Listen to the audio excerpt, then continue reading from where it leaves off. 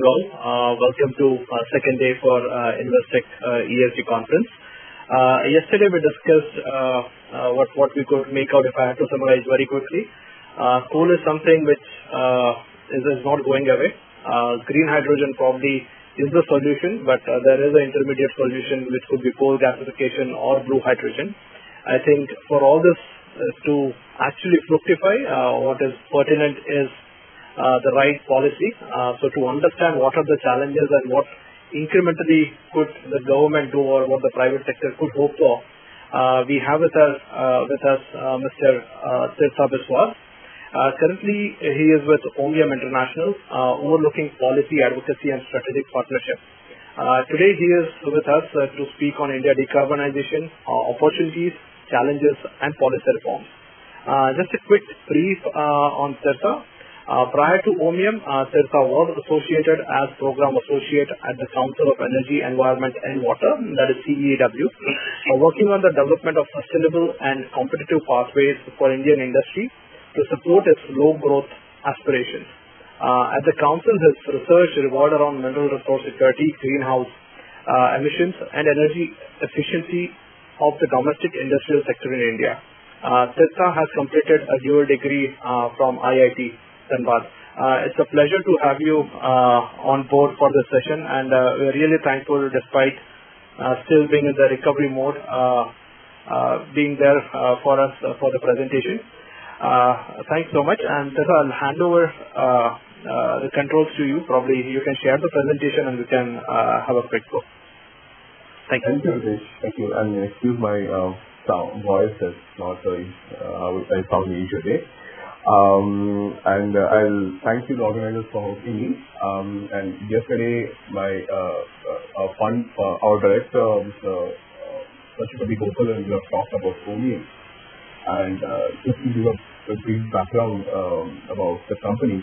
And by the way, since I work with the Ohmium, my comments will also be somehow more towards green hydrogen. And I did hear Ritesh talk about other possibilities such as blue coal gasification, but I'll try to touch upon them and our takeaways on those aspects.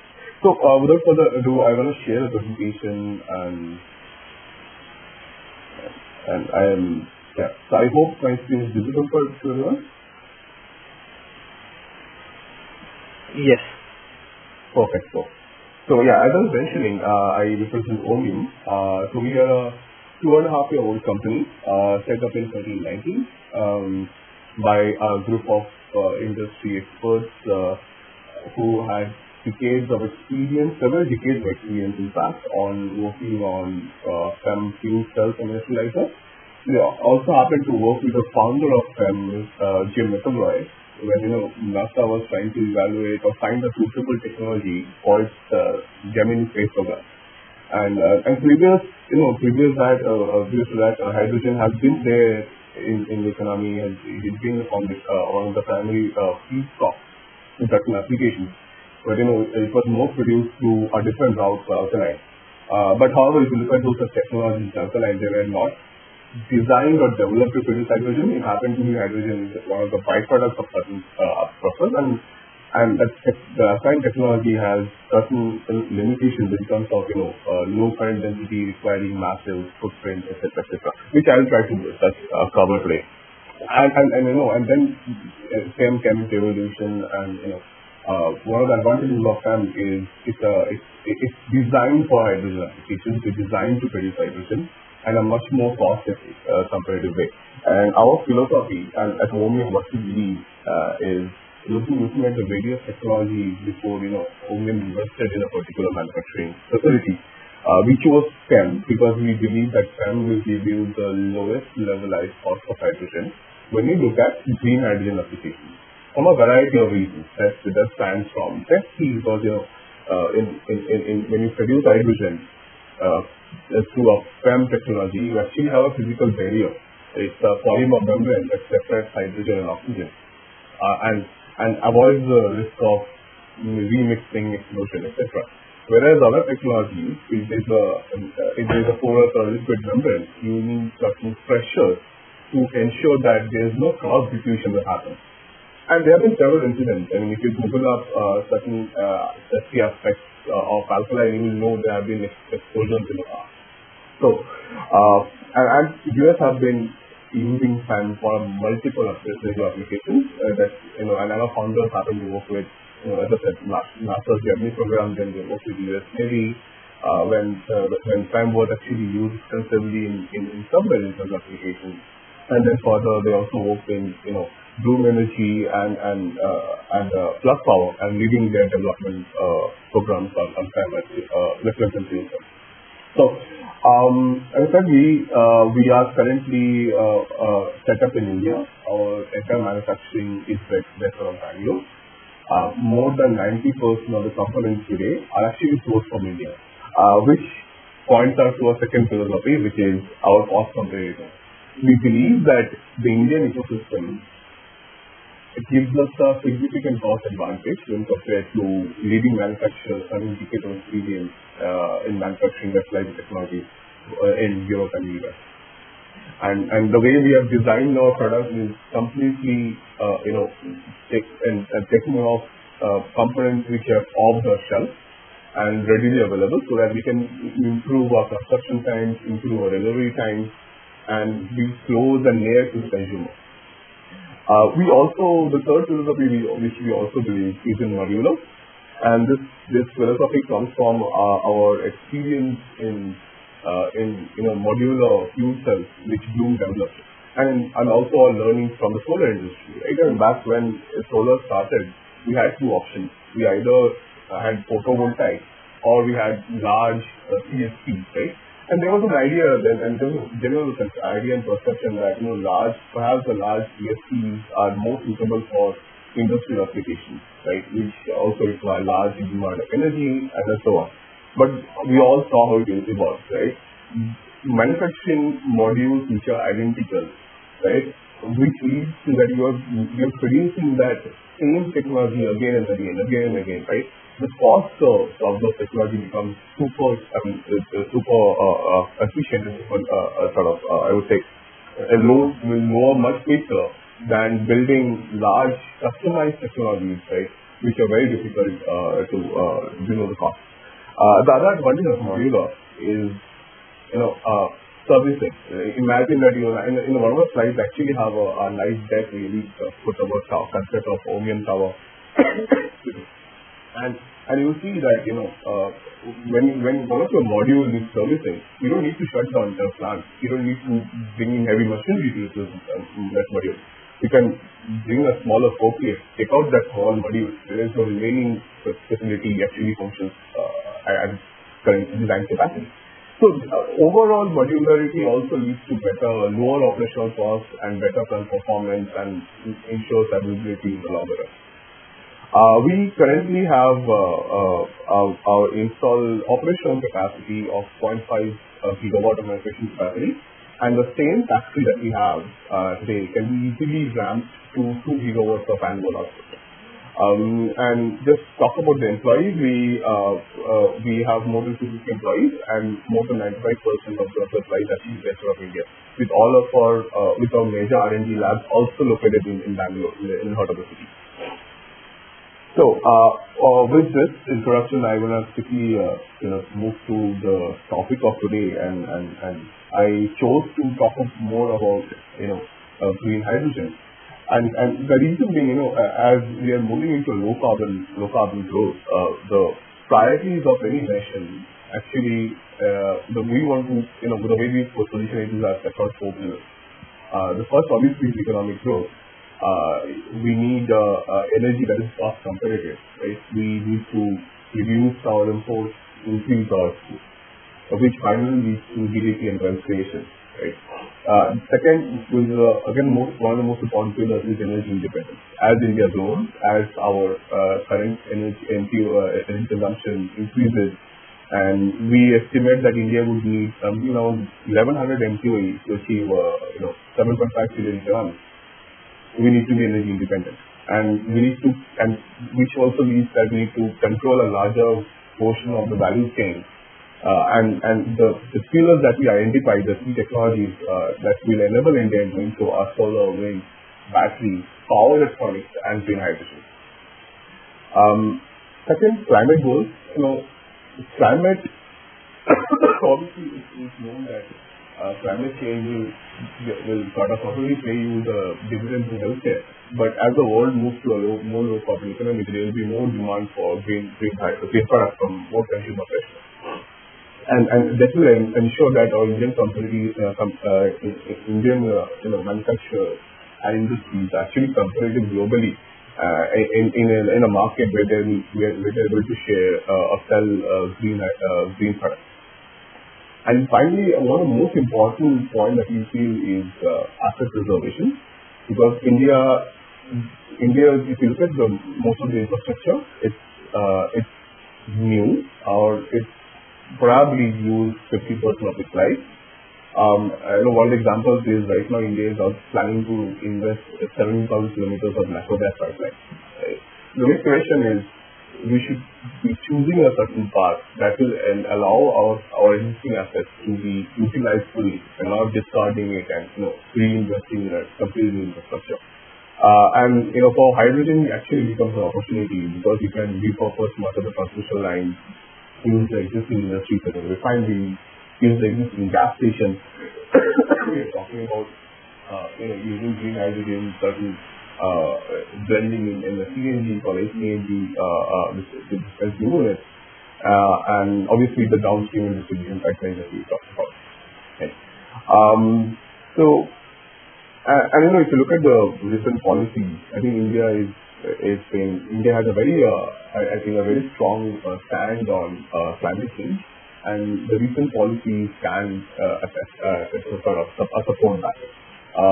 If you look at the key milestones, we recently ramped up our national NDC commitment. We want to become net zero by 2070. And the support of that, India has been significant policies are in the work. Hydrogen being one of them, where we all have heard that the Ministry of Renewable Energy and the MNRE is already in preparing a hydrogen mission with a bunch of policy incentives to push the market forward. I just want to sort of take a step back and first of all try to flesh out the role of green hydrogen, right? And this is where I've taken a chart from IEA's recent study on global net zero and they have obviously assumed that the net zero and study actually considers that net zero is achieved for 2050 and how will the world fuel this to look like, right? So what happens is, if you look at the current industrial energy mix, most of it is actually fossil fuels now. The world has a high share of natural gas, but for India, because natural gas, most of our is imports, we have a high share of coal and oil substituting that natural gas. But nevertheless, I think the idea that the point I'm trying to drive over here is as we move towards net zero, all of that fossil energy has to be substituted with a bunch of clean energy options, right? And that can range from renewables, biomass, right, nuclear, hydrogen. The challenge is, a lot of coal today is used in certain industrial applications which requires very high grade of heat. For example, steel, right? Where coal is used both as energy source but also as a reductant, which means that coal gives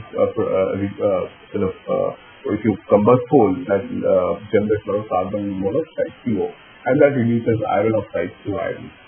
Now, the challenge in these have hard to, and so-called use the word, is the so-called the term is hard to have accepted, is we can't be substituting that with direct renewables, right? Because we need heat pumps or induction heating equipment which are not efficient at this point and not also available for those high grade of heat requirements. There actually hydrogen plays a very key role, where we can directly substitute coal with hydrogen in these applications such as steel, such as long distance transport, refinery, fertilizer production, etc. And that's why hydrogen becomes very important. And again, if I look at the IEA estimate, it says that For a global net zero, we might need hydrogen to the tune of 700 million tons. And this might increase to 1400 million tons if it is a theoretical limit of using hydrogen in any application. So this estimate of sort of reflects that the market opportunity is massive. We have almost $11 trillion of market investment that's actually on the cards, and that can happen if the right policy lends it. And if you look at the global projects and the global the world is already moving forward. Till date, we already have 3 of projects that have already been announced globally, right? With the $500 billion investment already either committed to or actually being invested in the pipeline right now. Across the various end-use sectors, which is the distribution, you see a large part of the project is towards industrial usage, which is refinery, ammonia, methanol, etc. Then there is transport, and then there is infrastructure projects such as looking at distribution, storage, long distance shipping, etc. And then finally there is also some 56. When I say Indian hydrogen economy, I primarily referring to things like Hydrogen Valley, which are a very innovative concept. If you look at Saudi Arabia's NEOM project, right, they plan to set up an entire new system while keeping hydrogen as a central theme of the new energy. Right. But nevertheless, what we do see that hydrogen has a potential to cater to almost 24% of the global energy mix in 2050, further ramping up to 15% in the theoretical maximum for this.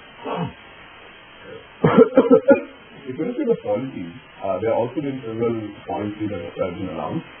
US being one of the most notable ones because last year that they have announced a subsidy to I think almost $3 per kg of hydrogen to push clean hydrogen market in Europe.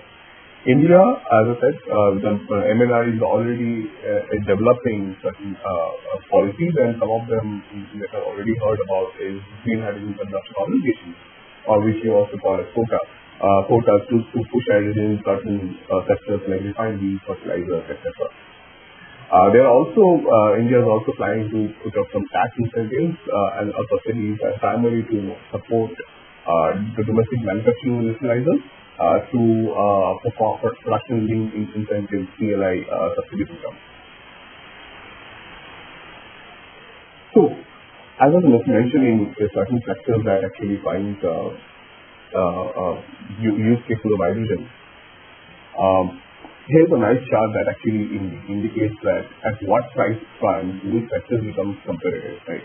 And you can see on the extreme left that hydrogen is already competitive in certain industrial applications, which are primarily feedstock, right? And these guys are mentioning used in refineries or fertilizer production. However, these feedstock applications also will not give you sufficient volume to scale up a hydrogen economy.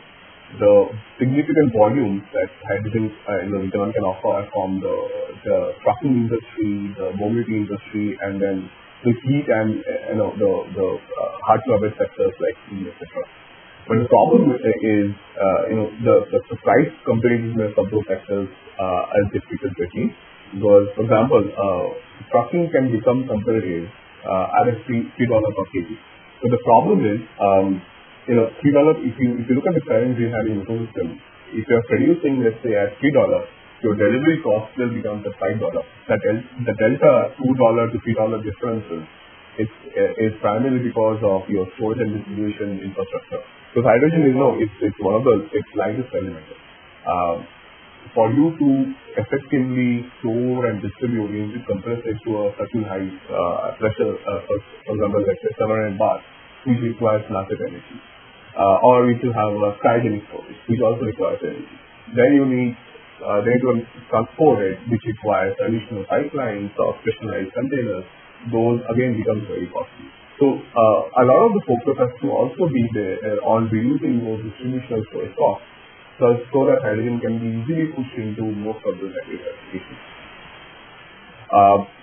So just to summarize this slide, what we see that while the refinery fertilizers are the lowest hanging fruits right now. They can be the initial market starters, but we need to also start, incentivizing hydrogen inclusion in trucks and down the line into the industry for the economy to kind of scale up and achieve economic scale. Now, where does India stand in the entire hydrogen economy? We believe India has a very formidable role today. Primarily because India has very good renewable resources. If you look at the renewable tariffs globally, India has one of the lowest tariffs, and that actually incentivizes local hydrogen production, because if you look at any hydrogen production cost, more than 50% of the cost comes from cost of renewable power. So if you can get the renewable power cheaper, you can get cost of hydrogen cheaper.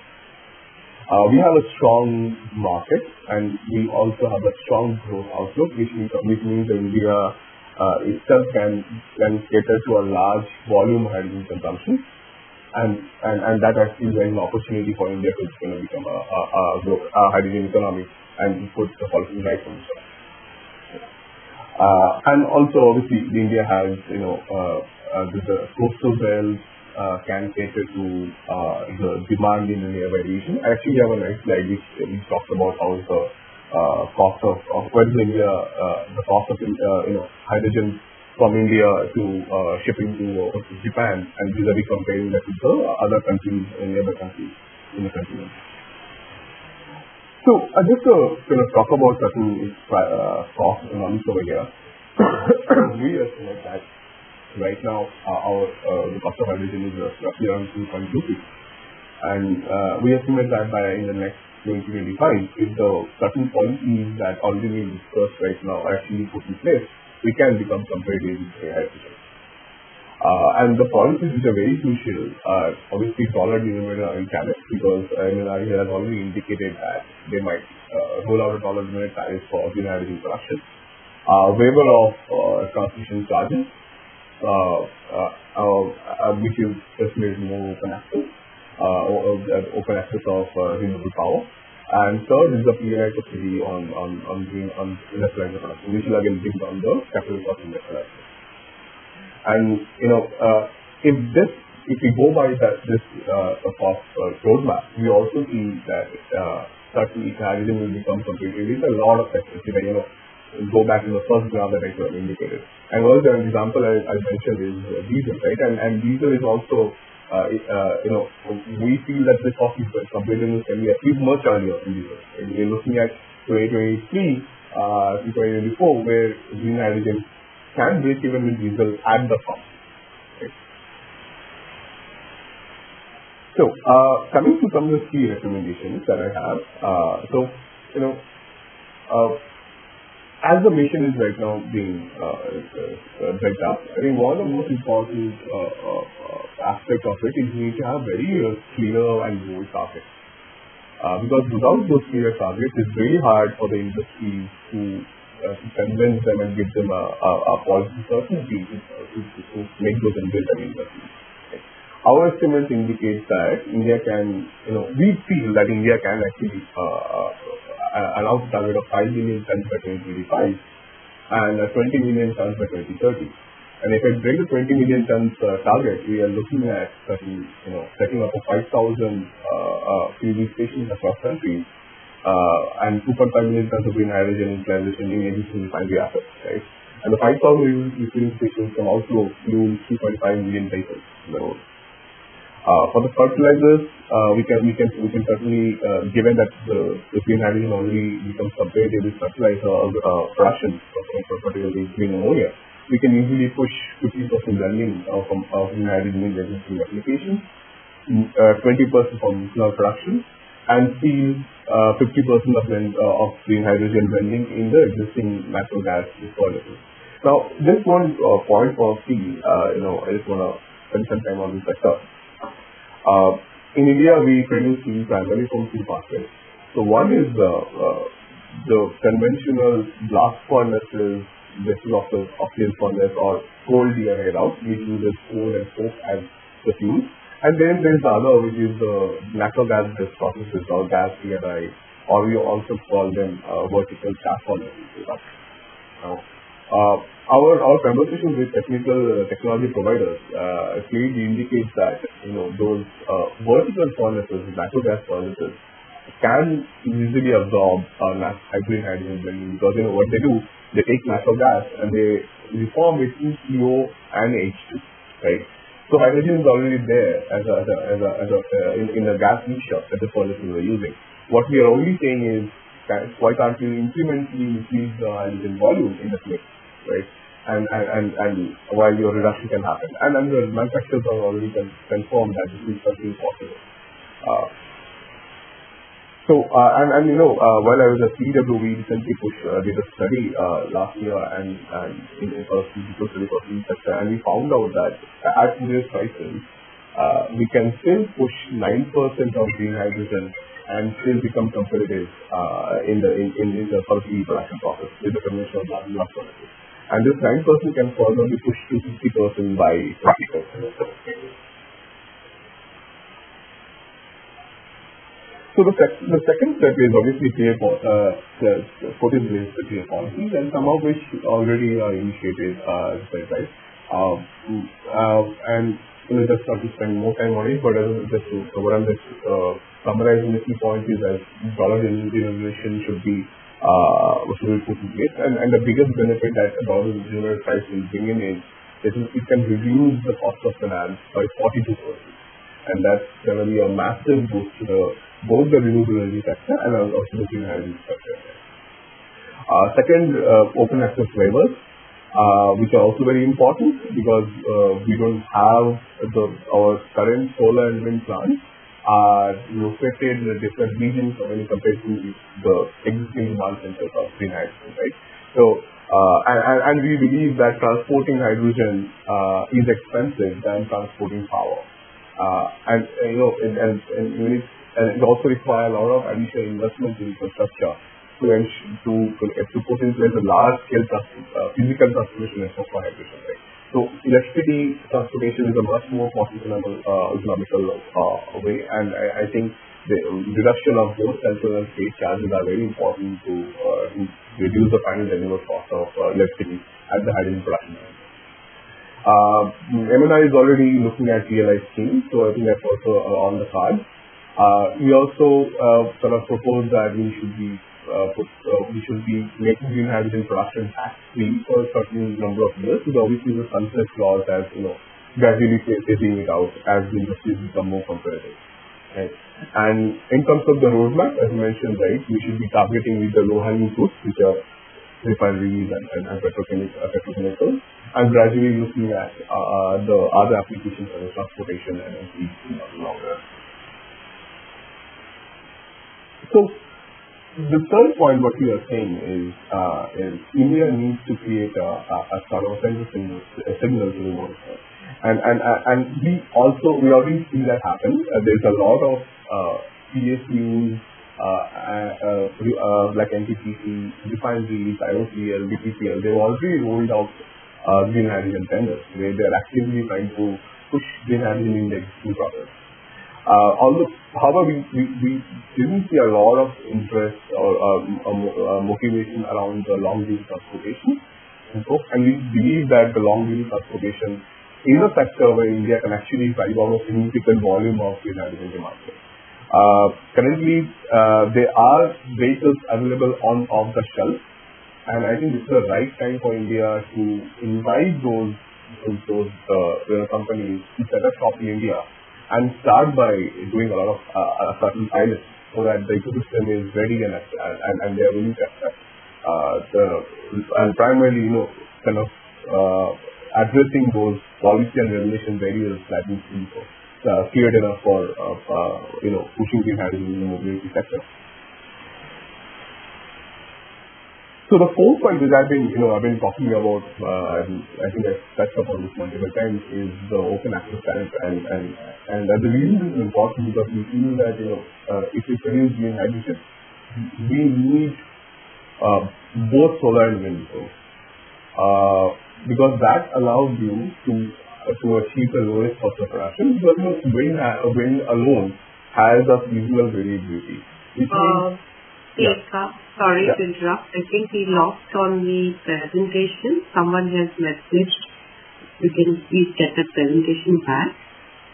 Can you see my screen or? No, we are unable to see the screen now. Okay. Can you tell me which slide was? Do you remember which slide where the presentation? That was slide number 4. Sorry, for point number 4. I think it was point number 1. The prior slide number 12. Okay, sure. I think these are sure. I was on point number 4, and I think 2 doesn't have any. I hope I would. And yeah, this was covered. So I think this was covered, right? Perfect. Okay. So I was saying, right? We believe that we need both solar and wind to achieve the lowest cost of hydrogen, because wind alone has seasonal variability, which leads to a high cost of production. Same goes for solar, right? Solar has daily variability. Now, if you're running a 24/7 plant of hydrogen, you need to build on those additional flexibility either by battery storage or employing certain mechanisms like banking in the grid, etc. That actually leads to more extremely increase in the cost of electricity and obviously further the cost of hydrogen production. Now, if you look at the current tax structure, they are both central and state charges. Now, as government is right now exploring waiving off of central charges, the state charges also they lead to certain degree of variability because the electricity is also a state subject, so state has a right to decide their own tax.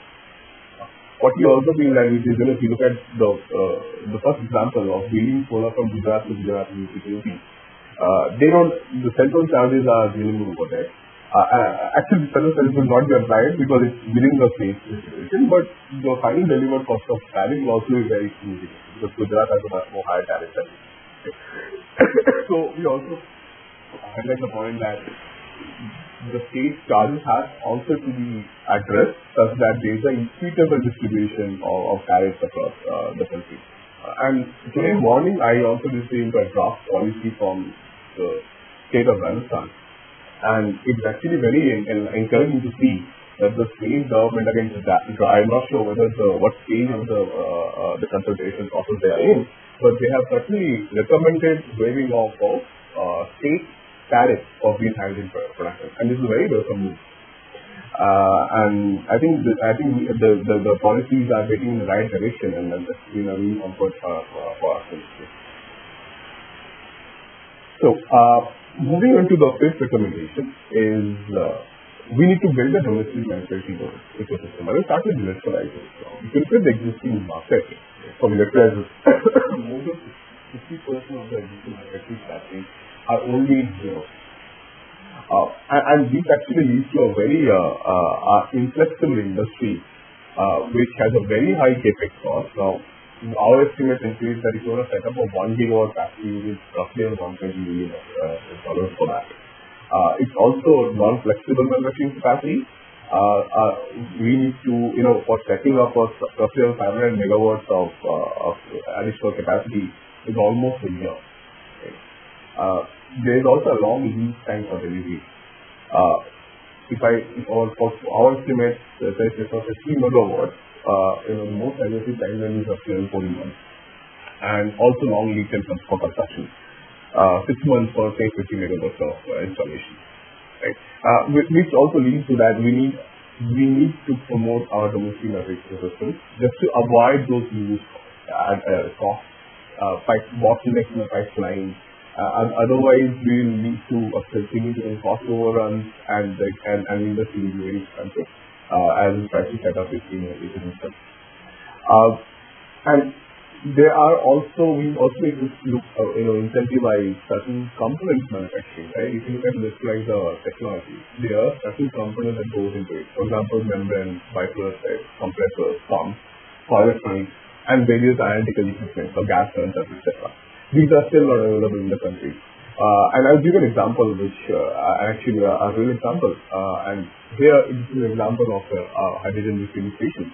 So we have an electrolyzer setup that goes into a compressor that compresses to roughly around from 30 bars to 150 bars, and there's a storage bank that stores around 150 bars. Then there's a additional compressor because if you look at the mobility application, tank pressure is 700 bars. So you have to significantly compress hydrogen. From then you look at 150 to 700 and then storage, right?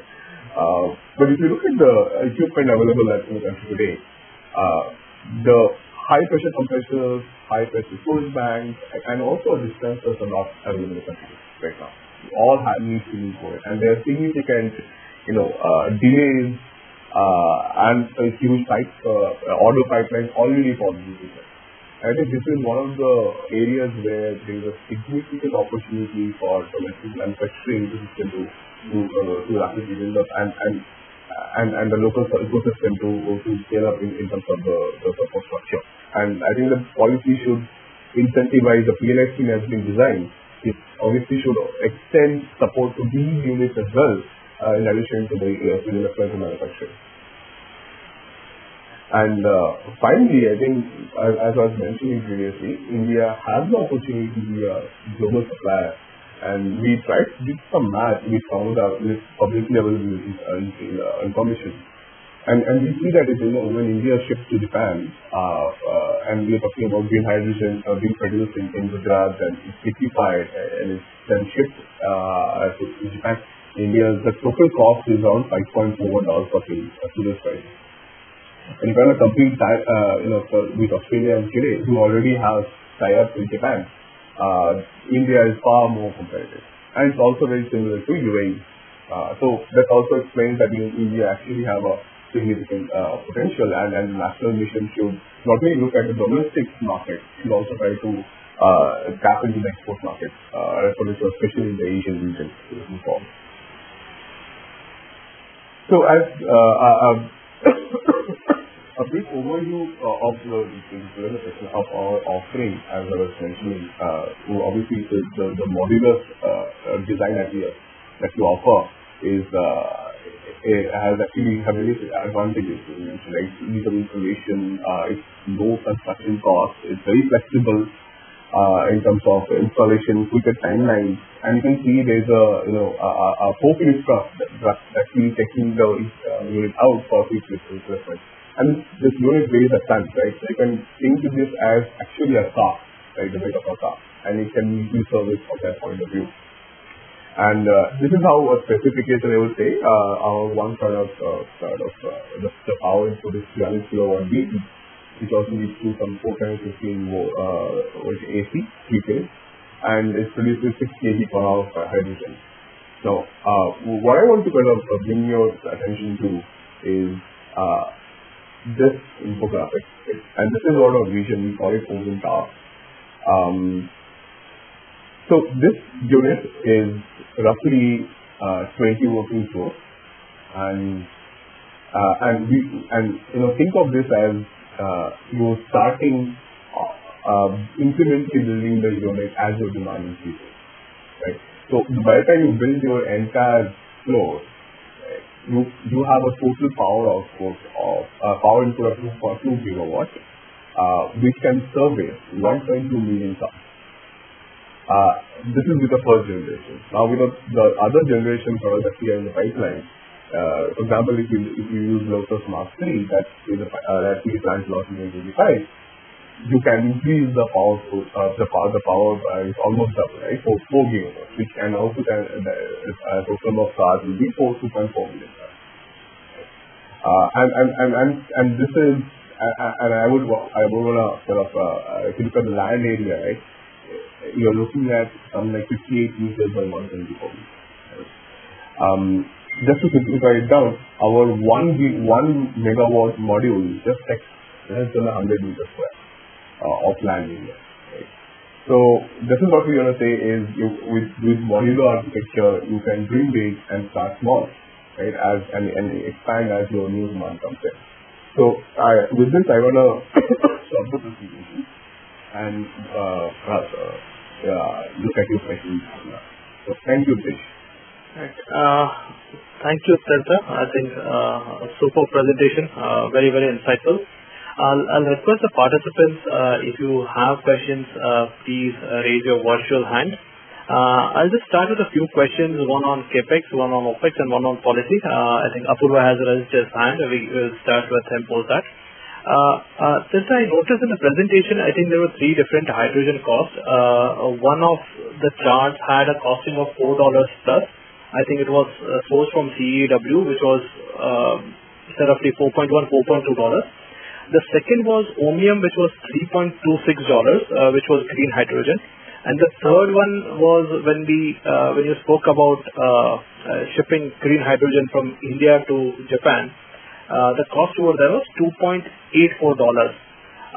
So what is the number that one should look at? And if I had to understand the underlying math, I think in the CEW chart it was hybrid powered, whereas in our presentation what you showed was I think 55 kilowatt hour at 2 rupees of renewable, and I don't know the underlying math for $2.84. So first question is, how should one look at the underlying economics when it comes from a OPEX standpoint? Yes. So great question, Abhijit, and I'm thankful that you called that. So I'm going to give an example that explain the 3.26, which is our estimate, versus 2.48, right? The 2.48 actually factors in a captive ability of RE, and which means that you're not paying any open access charges to it, right? So that's what it comes out to. However, the moment you start with your power, your open access charges, you see your cost increase, and that's what we pay as $3.26 per kg of hydrogen. And that assumes 55 kilowatt hour at 2 rupees of renewable cost. Yes. Please go ahead. Yeah, and the CW1, the other wind and solar, is that is for 2020, because that also has a very we assume a higher cost of power, and also it's basically the wind power price is also very high. Whereas if you look at the other Ohmium one, so I can tell you what the assumption that is 3.26 comes out to be. Right. So we are taking the solar price of $0.012 per kilowatt hour. That's our assumption. And if I take 55 kilowatt hours, I think my total piece of power cost comes out to be roughly around 1.6. Right. If I just take it 0.029 USD per kg, if I'm not mistaken. Right. And what will be the balance cost over here? X power, basically, if one had to look at it from an OPEX standpoint, specifically the electrolyzers? So, yeah, the balance will be obviously your electrolyzers, your storage cost, and obviously if you look at your distribution, the open access tariff, etc. And in terms of our electrolyzer cost, I think we consider some $1,000 per kilowatt, which is the industry average right now. That's great. Second question was on CAPEX. If you can take us through a slide, I think, wherein you had given out pretty good details on, I think, I recollect power electronics was written, compressor was written, plate was written, membrane was written. And I think you also indicated, Tirtha, if you can place the slide, that would be awesome. Is this the one you're talking about? Yes. So, I think what you indicated was, for us, the sourcing is more than 90%. That is huge. I think that's a big win. I don't know where the peer set is, or do we even have, I know of only one or two other companies who are attempting to set up electrolyzer manufacturing units in the country. So is it possible for you to give a broad indication of the breakup of stacks versus balance plant and equipment? And how much is the scope for further cost reduction? That's the second thing. And third, based on my reading specifically for PEM, I think there are two variables. One is platinum, and other is, I think, iridium also comes in. Do you think that becomes a risk from a longer term standpoint when it comes to sufficiency of this particular variables? Sure. Yeah. So I think this question is a very common question, and I think we have been asked this multiple times. But what I can tell you that a founders, when making a business investment, right, and we have made a business investment not by looking at only a handful of years, but looking at a huge, from a long-term possibility, and not only catering to Indian market and to the world market, right. We have carefully evaluated all technology solutions that's out there. We have looked at our founders' experience in working with alkaline, their experience with working with solid oxide, and obviously PEM, right. What we don't have in the industry, in fact, this is if you come to Bangalore, there are tests running each day. How we can improve the material consumption, how we can improve the slag degradation. And I can tell you that, our consumption of materials, especially the critical minerals that often become the center at certain points, have reduced by 40 times as we started, right? And the research papers that are out there are nowhere close to the number.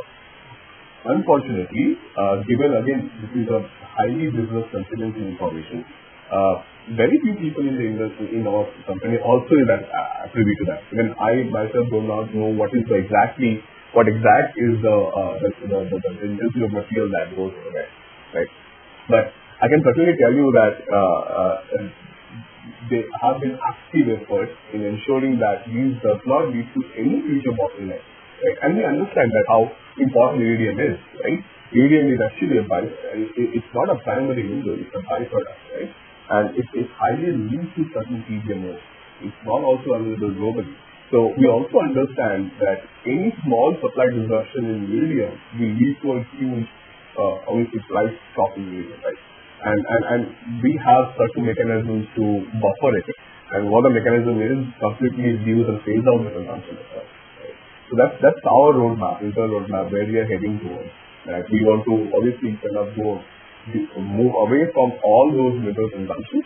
And currently, I don't see that the lack of ability of certain minerals will force to our business with part-time electrolyzers.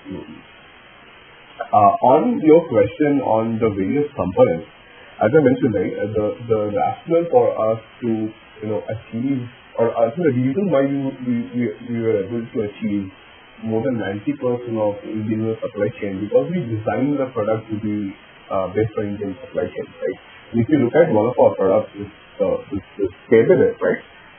For us to choose a 300 kilowatt cabinet, we looked at the entire supply chain from an Indian point of view, right? We looked at what are the materials that are available on the shelf, what's the current cargo container size, right? How do we ensure, because our founders had an experience, they work with very high safety standards in NASA, Plug Power, so not compromising on the safety and quality standards, what is the best possible pricing that we can offer with Indian supply chain in mind? So that's how we sort of design the system. And as we ramp up, right, if you look at the next slide, as we ramp up on next generation modules from Mark 1 to Mark 2 to Mark 3, we won't be changing that system size. Our system size, the land footprint for that in the current system will still remain intact, whereas our stack efficiency and productivity will keep on improving over here. I was able to answer your question on that. Yes. Just as a follow-up, you indicated, I think, $1,000 per kilowatt. I presume that's the capex intensity. This would be for 300 kilowatt? No. This is the industry standard. This is the industry. I mean, I'm just taking references from the publicly available literature that's already out there. Okay. If you look at the recent IEA report, that assumes roughly around $1,000 as an average price for 2030. So okay. That's also information. So if hypothetically, if I had to put on a 300 kilowatt unit, how much would be the cost basically? I think Ohmium was in news recently about the first export of electrolyzer from India to US. How should one understand basically the basic cost if one had to buy it from Ohmium? So obviously, see, there's a lot of things that goes inside the product offering. Now, I'll just give you one example, right? Let's say you're using your electrolyzer for a industry application, which doesn't require high purity hydrogen, right? You can achieve, let's say you need 99.99, as the hydrogen purity. But then there's also application where it will require 5 nines, 99.99999, right? 5 nines over there, especially for applications in fuel cell or if you want to produce hydrogen to produce ammonia, right? Which requires a very high purity.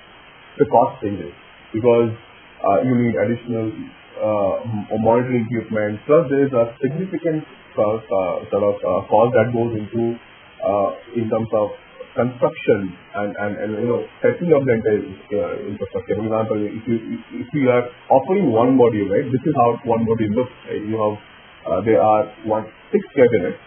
Cabinet A is your power electronics. Cabinet B is the hydrogen module, right? And other ones are ancillary support cabinets.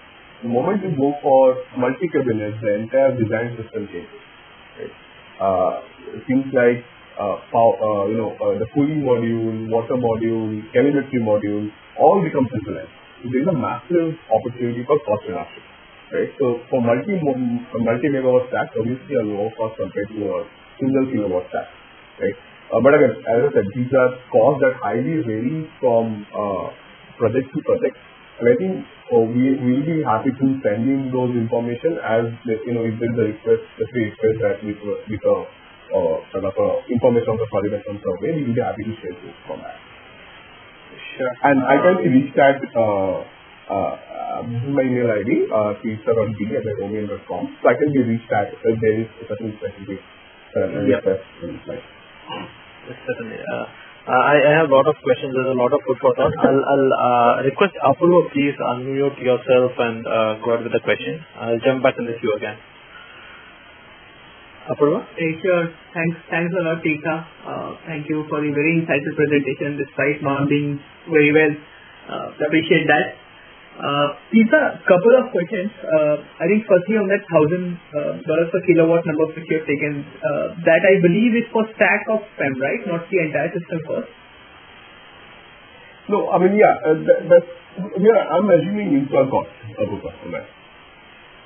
Okay, because my understanding was that PEM is roughly around 8,800 as of now, $1,500 to $1,800 per kilowatt on a system basis. Anyways. So I can tell you one thing, Apurva, is this is again our own internal estimate that Ohmium, we are competitive when it comes to alkaline that's offered by very different companies, very highly competitive. Barring the Chinese products, because there have been very low prices quoted recently. One BNA study, I think, quotes around $250, $300, if I'm not mistaken. Right. And if that to be true, I honestly don't know how they are achieving it, but that's a very low price point, and if that's actually happening, they might have a significant hand in flooding the world with alkaline systems. That was my second question actually. So do you see that I think you have answered that because the Chinese investment I think is very high on the alkaline side. To be very honest, you don't see that happening in the market. That's our understanding. Okay. On this PEM side, on the electrolyzer side specifically, correct me if I'm wrong, but the stack cost is around 45-50% of the overall system cost? Yes. Right? True. And the remaining being the balance of plant power supply, etc., etc. Now, I understand that the stack cost can be brought down specifically by scale and it's an evolving technology. The other half is something which is quite mature, right? So, even at say a $1,500 per kilowatt hour basis, per kilowatt basis, $700 odd will be the balance of system cost. How much of that can be reduced by scale? Because if that doesn't happen, then PEM versus alkaline alkaline is anyways at a much lower price. So our internal company roadmap is we want to put in 2050 projections in the next 10 years. That's our internal company roadmap. And we think that is highly achievable. Because for current systems, the power electronics plays a very crucial role. And that is one of the most important parts of a system. And we often give an example, right? If you take the hardest versus solid state, the SSD, right? One is a mechanical device, the other is a power electronic device. Actually electronic device, right? And you see how SSD is actually able to significantly reduce the cost and gain market shares. And we feel that similar can be achieved for electronic systems because, you can consider electrolyzer, there are very few moving parts to it, right? The real value is how you're actually controlling the power distribution, so your stack is able to generate the amount of hydrogen output, right? So stack reduction will happen obviously as its own scale-up is a significant scale-up factor. And we also believe that as we start building in more modules, right, we are constantly improving our power electronics, and that will further reduce the cost significantly. I think that can work out. Apurva, I'll just continue to your question. Sorry to bump in. Apurva, just be there. To what Apurva is asking, I think it's quite pertinent. If again one looks at the stack costing, do you think we are at optimal level? Because based on my preliminary study, I think CCM and PTL they combine together account for nearly 70% of the cost. Do you think there's scope for further reduction, given you indicated 90% of it is already local sourcing? Is it purely a function of scale that we are looking at, or is there more to it?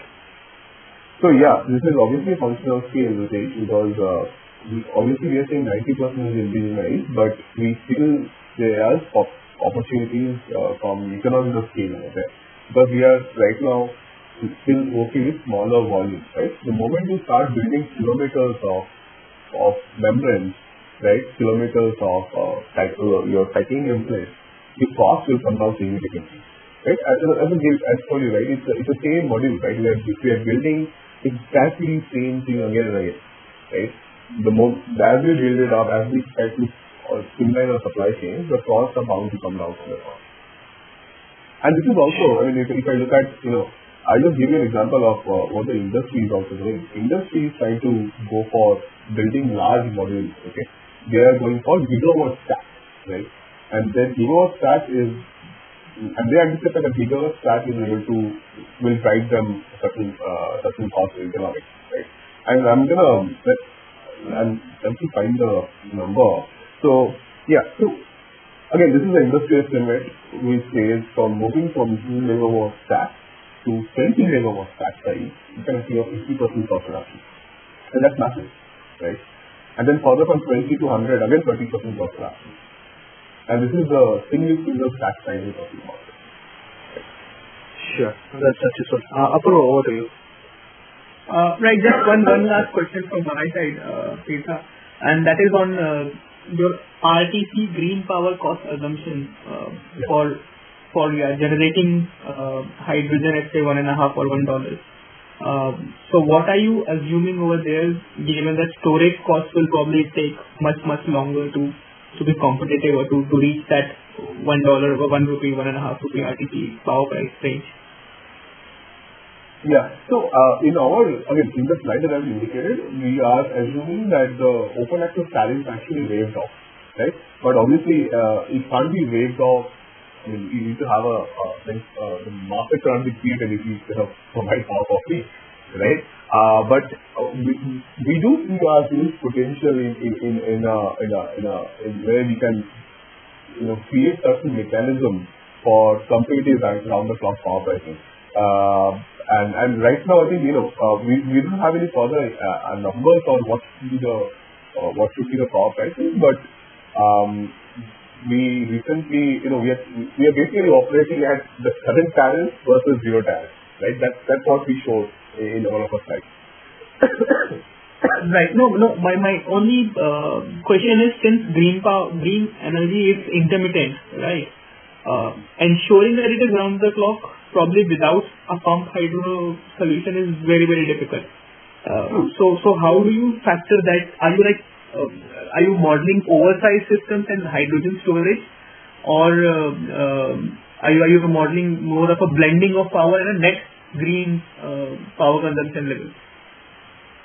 So mathematical models, I'll tell you the mathematical models that we use, and in fact in the near term 2013, batteries come out to be a very competitive option for things, right? Compared to, and obviously to be very honest, I have not modeled the banking charges in that equation, but we do see that instead of building up to oversizing electrolyzer and utilizing it less and storing in a hydrogen tank becomes very expensive. And instead of doing that, you basically build in a certain battery capacity, right? You reduce the electrolyzer size and you minimize the storage as much as possible. That can be one of the most low cost way right now. And as hydrogen storage becomes cheaper and electrolyzers become cheaper, then you can probably go for more oversizing, right? But an ideal situation can be that if there is a power portfolio, right, and I can draw as I need, right, without paying any additional charges to the grid, that's the most ideal scenario that we can work for, right? Sure, makes sense. Thanks a lot, Tirtha. Thank you, Apurva. I'll request the participants, if you have any questions, please raise your virtual hand. Tirtha, just one question. I think slide point number 2, what you indicated on create clear policies. I think it was very, very informative. It answered a lot of questions. How do you see the timelines over here? Like, is it something which is probably over a couple of months with a major event lined up? Or is it we are looking at over next 2 to 3 years when you will actually see, like, what I'm trying to gauge is how serious is the government on this particular aspect? Yes. So the policies on slide number 2, and we are talking about dollar-denominated tariffs, right? Transmission waiver, PLI. I think this should be built in the next budget. I mean, that's what we feel, that as the budget is being worked out right now, these are low-hanging fruits that can be easily incorporated. And we're not even talking about mandating hydrogen in seeds. That can come later, right? But to start with, can we just introduce certain those reforms in the power sector, and then try to pick up certain pilots, right? Let's just put in some pilots for long distance transportation, some pilots for steel, and that can be incorporated in the next budget allocation that government is meeting right now. And I think this is very doable in the next 1 or 2 years. And these are all short-term to our understanding. Right. And a second related question, how is the government approaching it? Like, green hydrogen is great, but grey hydrogen probably or blue hydrogen is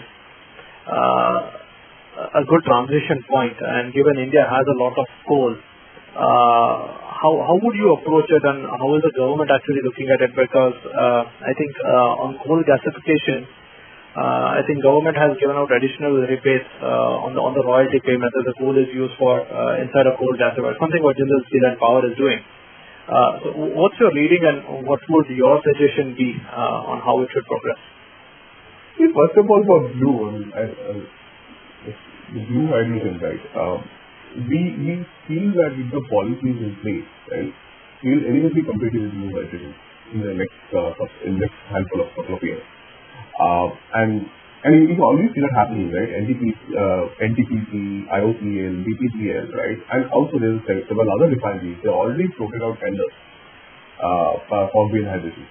And that's happening. So blue, yes, we can debate about it, but I think blue certainly can go out of the picture as green hydrogen becomes competitive in the short term, right? So the question comes about coal. I mean, obviously I have very limited understanding from a technology point of view, but what we are still trying to figure out is, this is not a new technology. Coal gasification has been there for, how many years? This JSK Angul plant, I think it was functional as early as 2015, but they ran into several issues, right? So my reading of it, of coal gasification, I think one of the most important constraints becomes coal quality. And it should not be again a scenario where we are again trying to import coal because we don't have domestic coal quality that can meet those requirements. That will again get us into a lock-in, right? And as I was saying, right, one of the most important factors of transition would be that how efficiently can we utilize the assets. It's not only about utilizing the existing assets of a steel plant. It's also questioning that if I set up a new coal infrastructure, a new pipeline, I'm getting more jobs, more livelihoods depending on it, and investing more on building and ramping up coal. Can I switch it in the longer run? Right? How difficult for it may be to switch? And we have seen that happen today is already difficult. The existing coal mines, they have significant issues in rehabilitation, looking at what needs to be, what we should be doing to the millions of people who are already employed in it, right? So that's my question. I don't think we have a full answer of our entire picture being evaluated, but I think our request is the policymakers take into consideration the entire supply chain, right? And then take an informed decision that what is more beneficial from a lowest cost of transition point of view. Thanks. One more question from my end before we probably close the session. Tirtha, the slide where you had indicated the green hydrogen costing, I think it's around 90 cents on 2030 basis. I think Reliance has indicated around $1 per kg. So just wanted to have a sense, what do you think of competitive intensity over here? Any sense on what are the technologies probably other companies are following in the industry? Any sense, anything that you would like to share over here? Sure. So first of all, Ritesh, we feel that at $1 by 2030 is achievable, right? I mean, certainly see that.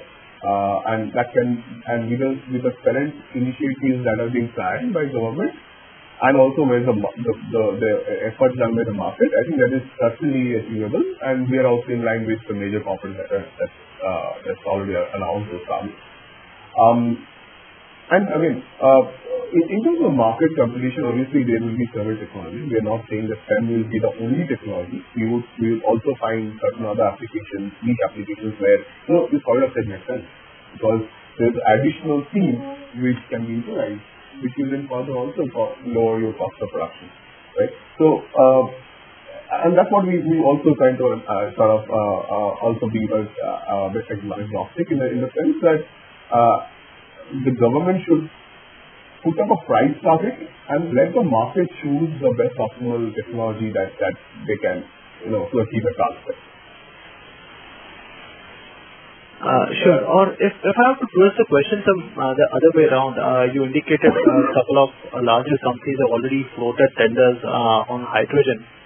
What are the variables that they look at? Basically, is it levelized cost, or basically is it the source? How should one understand? So if NTPC has already floated a tender, how should one read into it to understand it from a layman's term?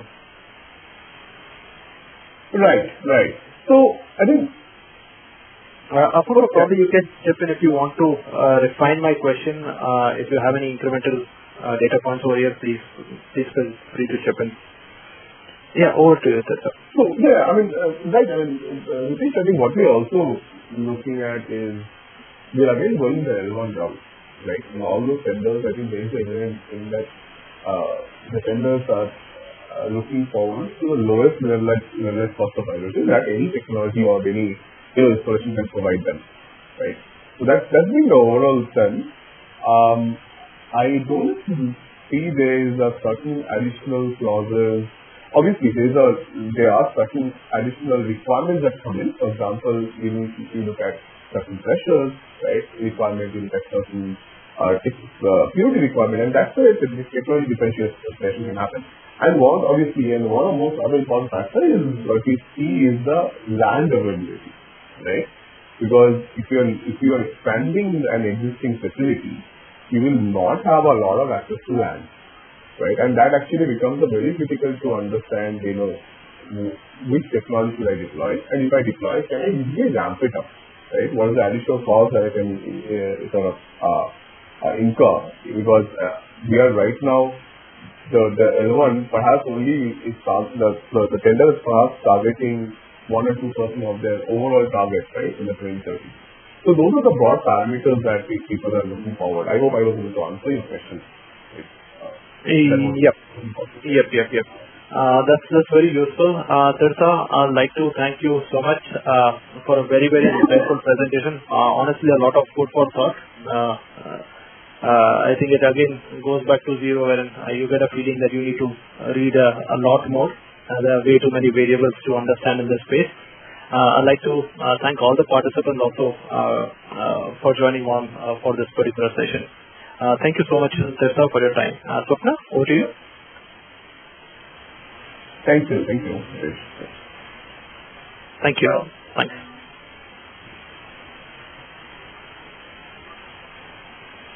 Thank you.